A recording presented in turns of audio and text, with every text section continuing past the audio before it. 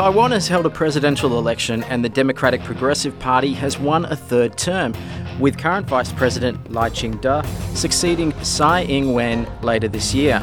And while the victory is seen as one of continuing democratic values on the island, Lai will need to rely on his political opponents to govern. And that's without mentioning the China-sized problem across the Taiwan Strait. This is Asia Rising, a podcast from Trobe Asia at Trobe University. I'm your host, Matt Smith, and joining me today is my venerable leader, Professor Bec Strating, the director of Trobe Asia. Welcome to the first podcast for 2024, Bec. Happy Year of the Dragon. Yes, Happy Year of the Dragon, Matt. Thanks for having me. Always a pleasure to have you, but let's jump right into the election result. What does the DPP victory mean for Taiwan, and is there a narrative in the narrowness of the result? Yeah, it's an interesting result because, as you mentioned in the introduction, the DPP in the presidential election has won a third term, and this is unprecedented in the sense that this is the first time a government has won 3 presidential terms in a row in Taiwan since the presidential elections began in 1996. And of course, President Tsai Ing-Wen could not run due to term limits. So that meant that DPP's vice president, William Lai, as he's commonly known in the Western world, he ran as the DPP's candidate. So this victory, I think, is particularly important when we're considering cross-strait relations because the DPP is seen as a pro-sovereignty party, one that's been quite assertive in resisting China's attempts to subordinate Taiwan, particularly compared with the main opposition party, the Kuomintang or the KMT. Who tends to be viewed as closer or more prepared to engage in kind of diplomatic activities with China.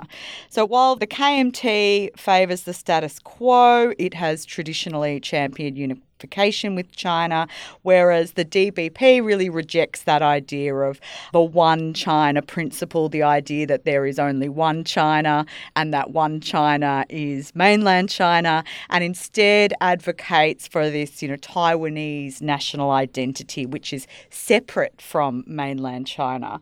So the key narrative around the victory is that this was a rejection of mainland China's attempts to pressure Taiwanese voters into electing a president that would be more likely to appease Beijing. So the DPP's policy platform was really built around being able to deter China, potentially defend against a Chinese invasion, shoring up economic security, particularly the issue that many other economies face, which is trying to diversify trade away from China, mobilising those sorts of international relationships and partners that China does not have so many of, and forming these international coalitions, and really being what the DPP considers clear-eyed on China in cross-strait relations. So, as I mentioned before, not subordinating Taiwan to the demands of China. So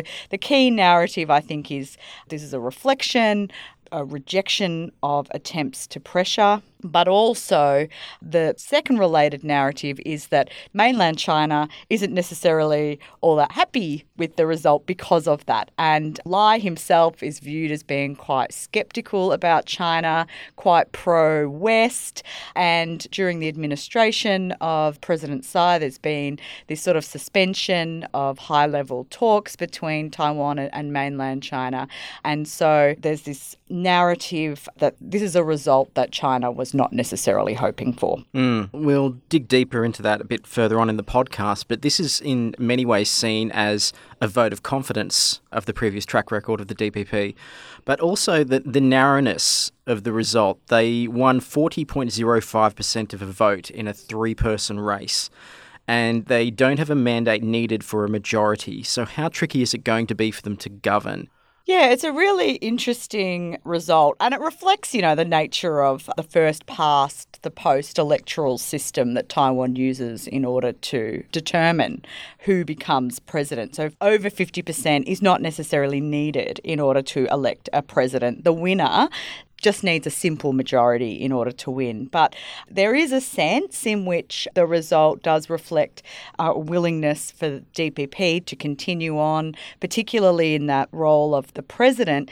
This was not as comprehensive a victory as Tsai Ing-Wen's victory in 2016 or 2020, which were clearly over 50%. So there is a drop in the level of support that does need to be explained. And partly we can see that this might be a consequence of the relatively new Taiwan People's Party, or the TPP, entering the presidential race, and the popularity of the TPP leader, Ko Wen-je, who won over 26% of the vote. So that's quite interesting because the main opposition party, KMT's vote, remained in the 30s. So they received a vote higher than 2016, but lower than they received in 2020. Right. And so this is an interesting dynamic, and the third term may have had a role to play in that it's unprecedented, so perhaps people felt like it was time to change. But there's also a sense in which it's not just about cross-strait relations. You know, there are domestic concerns over things like housing and stagnated wages. And this is what the TPP was really focused on, and trying to capitalise on young voters' dissatisfaction with the DPP and the KMT by focusing more on some of these domestic issues concerning younger voters. Mm-hmm. And the other interesting point to make here is that a lot of the attention is on the presidential side of the elections, but there's also parliamentary elections that are held on the same day. And the DPP actually lost its majority in Legislative 1, which is the parliament. And this was not overly surprising given the polls. But this is where coalition forming is going to be very important, because the DPP won 51 seats, KMT won 52, while the TPP received 8 seats. So this is going to make the TPP important in terms of forming a coalition, and it might also be difficult for Lai to carry forward his policy platform. But all of this kind of means that it's a bit of an ambiguous result when it comes to whether or not we can say, well, this means that the Taiwanese people were happy with the DPP's progress because, you know, yes, Lai is now the president-elect and will be inaugurated on 20th of May this year, but at the same time, the parliamentary results reflect a different picture again. Mm-hmm. And this is often what you get when you have a government that's been in for a few terms. They lose popularity each time. And an election is sometimes seen as a way to lodge okay, you can have another turn, but your report card isn't great. It isn't up to scratch. A warning sign. Yeah. I think it's a really interesting point to make. And I visited Taiwan at the end of last year and spoke to representatives of the three main parties. And my observation was that both the DPP and the KMT were really focused on the China challenge and cross-strait relations. Now, that might have been just because they were talking to people from Australia who were coming to Taiwan to understand what was going on. But even when asking some of these representatives and other analysts in the kind of defence and security sector about the sorts of domestic issues that are important, we didn't always get a very clear response on that. So it feels like the cross-strait relations is kind of like the big issue. But like many economies, including Australia, I mean, Taiwan faces this challenge of trying to diversify trade away from China in order to reduce economic dependence. Mainland China remains Taiwan's biggest trading partner with over 25% share of total trade. And certainly the DPP is diversifying and decoupling as part of its policy platform in the context of those broader cross-strait relations. But, there are other issues as well. Energy. I mean, Taiwan faces an issue that it imports nearly all of its fuel, something like 98%, which makes it vulnerable to strategic risks, if those supplies can be cut off, but also to economic risks as markets fluctuate, as well as concerns about reliance on fossil fuels. And domestically, as I mentioned before, there are these issues with cost of living, with wages really stagnating, and with the cost of housing. And these are concerns that, in particular, younger people have been focused on. But I think it's fair to say that the cross-strait challenge is a major concern, possibly because there's a real focus on this date of 2027. And Foreign Minister Joseph Wu, who I interviewed last year for a Trobe University event, has made comments that he was preparing for the possibility of conflict potentially in 2027. And US intelligence has said that it believes that Xi Jinping, China's president, has ordered the country's military to be ready by 2027 to annex Taiwan. Taiwan is also waiting. There's a backlog on defence capabilities, so they're waiting for the delivery of some very important military capabilities, so F-16 jets and tanks to arrive, because these are the sorts of things that they're hoping will allow Taiwan to deter an invasion while also trying to kind of mitigate the pressure that China is putting on Taiwan through incursions at sea and in the air from jets and from naval vessels.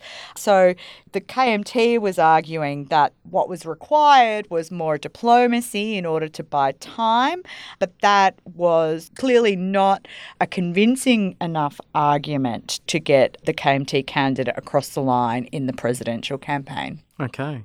So China has called the election a vote between war and peace, and they labelled Lai as a dangerous separatist. It's fair to say that this election outcome wasn't the one they desired. What has their reaction been to the results?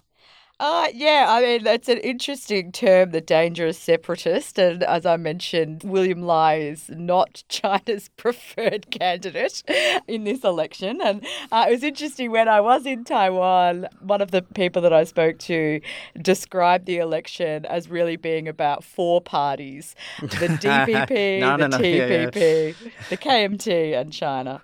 And so this is a disappointing result. The DPP is really the most pro-sovereign and, to put it sort of very crudely, the most kind of anti-mainland China party of the main parties contesting the election. So Lai's efforts to talk with Beijing, because, even after the result, Lai's saying that cooperation and diplomacy is important, but these sort of efforts to engage with Beijing have been rebuffed.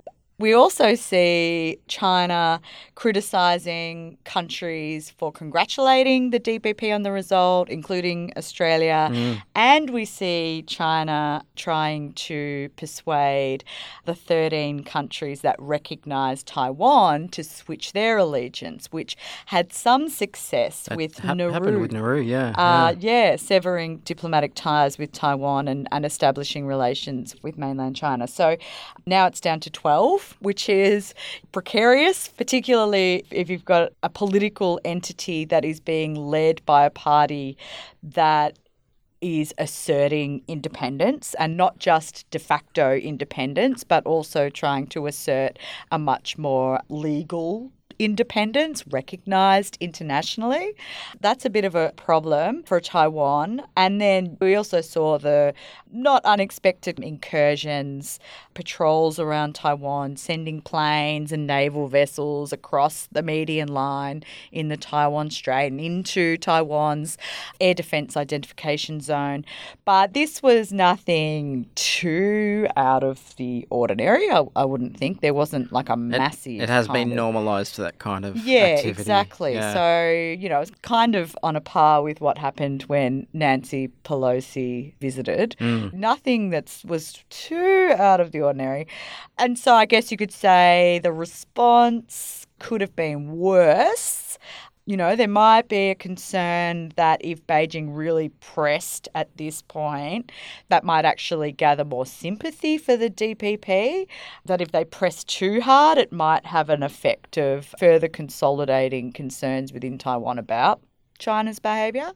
Or the other, possibly more pessimistic alternative might be that they're playing a waiting game for the inauguration on the 20th of May.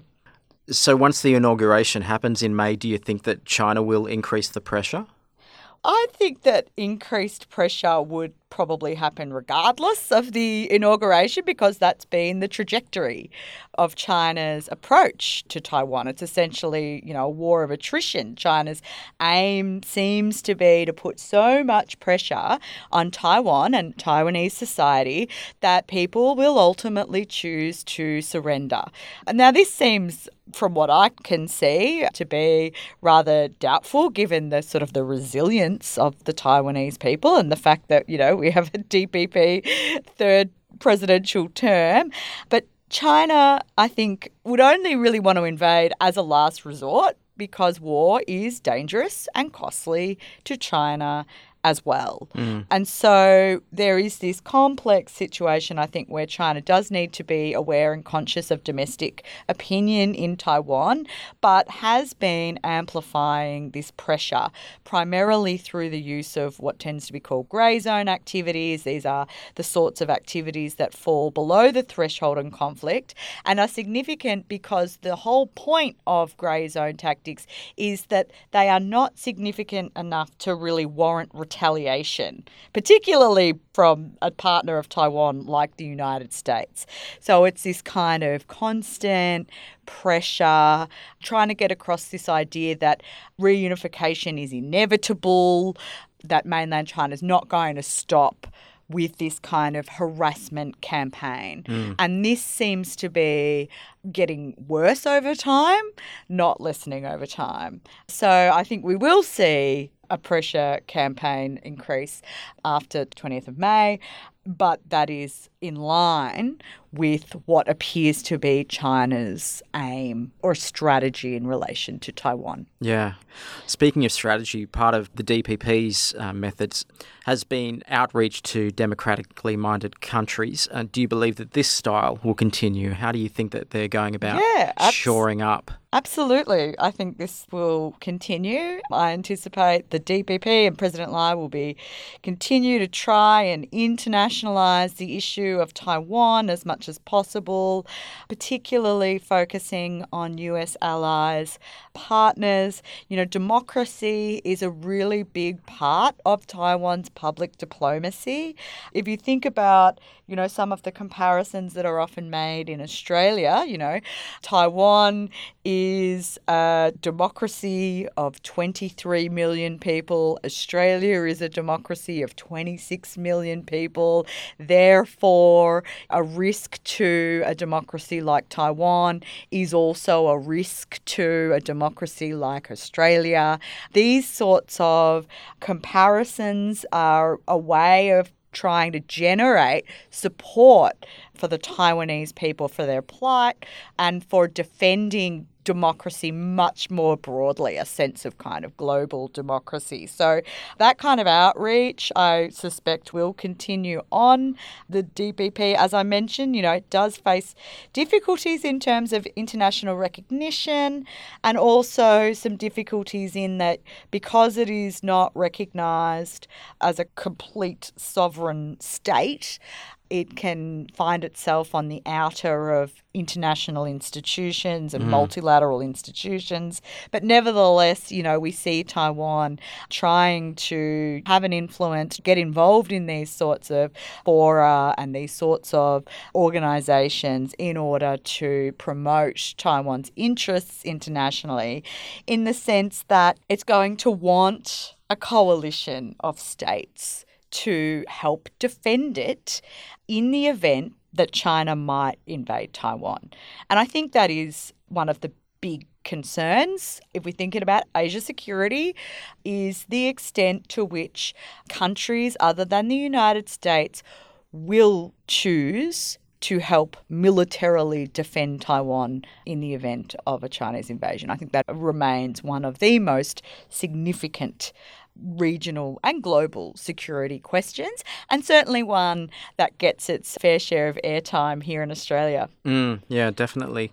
So I can't imagine what this election would have been like in Taiwan, because really you've got China, a country that is dead set on your status changing. 180 kilometres away? Is that about what the Taiwan Strait is? It's a few hours' drive. We actually went to an island called Kinmen, where the distance is so small you can see mainland China from across the water.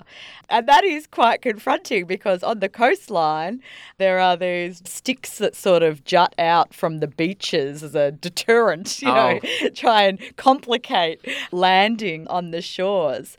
Yeah, in some parts it's even closer than that. What was the general vibe? What was the perception of what was at stake from this election?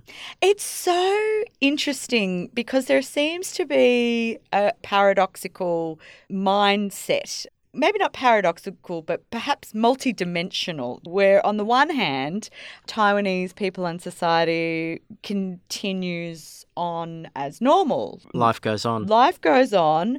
I think that's important to convey that image, because that's an important one for, say, businesses. If you want to attract international investment, presenting that idea that, actually things aren't chaotic and people aren't letting their lives be overrun by existential dread, or, that society just functions as a normal society does and should. That came across quite strongly. But at the same time, we also met with some organisations like the Kuma organisation, which is about incorporating defence into the lives of people and training people in emergency activities, or being able to provide medical assistance, basically what to do in the event of an invasion. And their aim is to have millions of Taiwanese trained in the event of mass whole society emergency. Yeah. These sorts of things, they sort of coexist, if you like, I think. It occurs to me that the current government, the new government, is the one that's going to be in power in 2027. Yeah. I mean, a lot of the defence and security analysts that we spoke to in Taiwan were not convinced that China is really ready or willing to invade anytime soon. So there's a kind of downplaying of this threat narrative that this is something that is going to happen within the short term. The mid to longer term is really the concern here. So even if China might be ready to invade by 2027, that's a big might, that doesn't necessarily mean that that's what will happen. So, the capabilities are not always a sign of intent. Nevertheless, we heard a lot about the 2027 date. It's not just about what China can do, it's about what Taiwan can do. And it's about being concerned that Taiwan doesn't at the moment have the sorts of defence capabilities that it needs in order to deter, and if it comes down to it, to defend. Yeah, it's going to take a lot more than sticks on a beach. Yes, exactly. Bec Strating, thank you very much for your time today. Thank you so much, Matt. You've been listening to Asia Rising, a podcast from Trobe Asia. If you like this podcast, you can subscribe in Apple Podcasts, Spotify, and any readily available podcatching platform. Reviews are appreciated. You can find Trobe Asia on LinkedIn or what is left on Twitter. We are at Trobe Asia, and Bec Strating is at Bec Strating. This podcast is being produced at the Bundoora campus of Trobe University in Melbourne, Australia, on the traditional lands of the Wurundjeri people. I'm Matt Smith, and thanks for listening.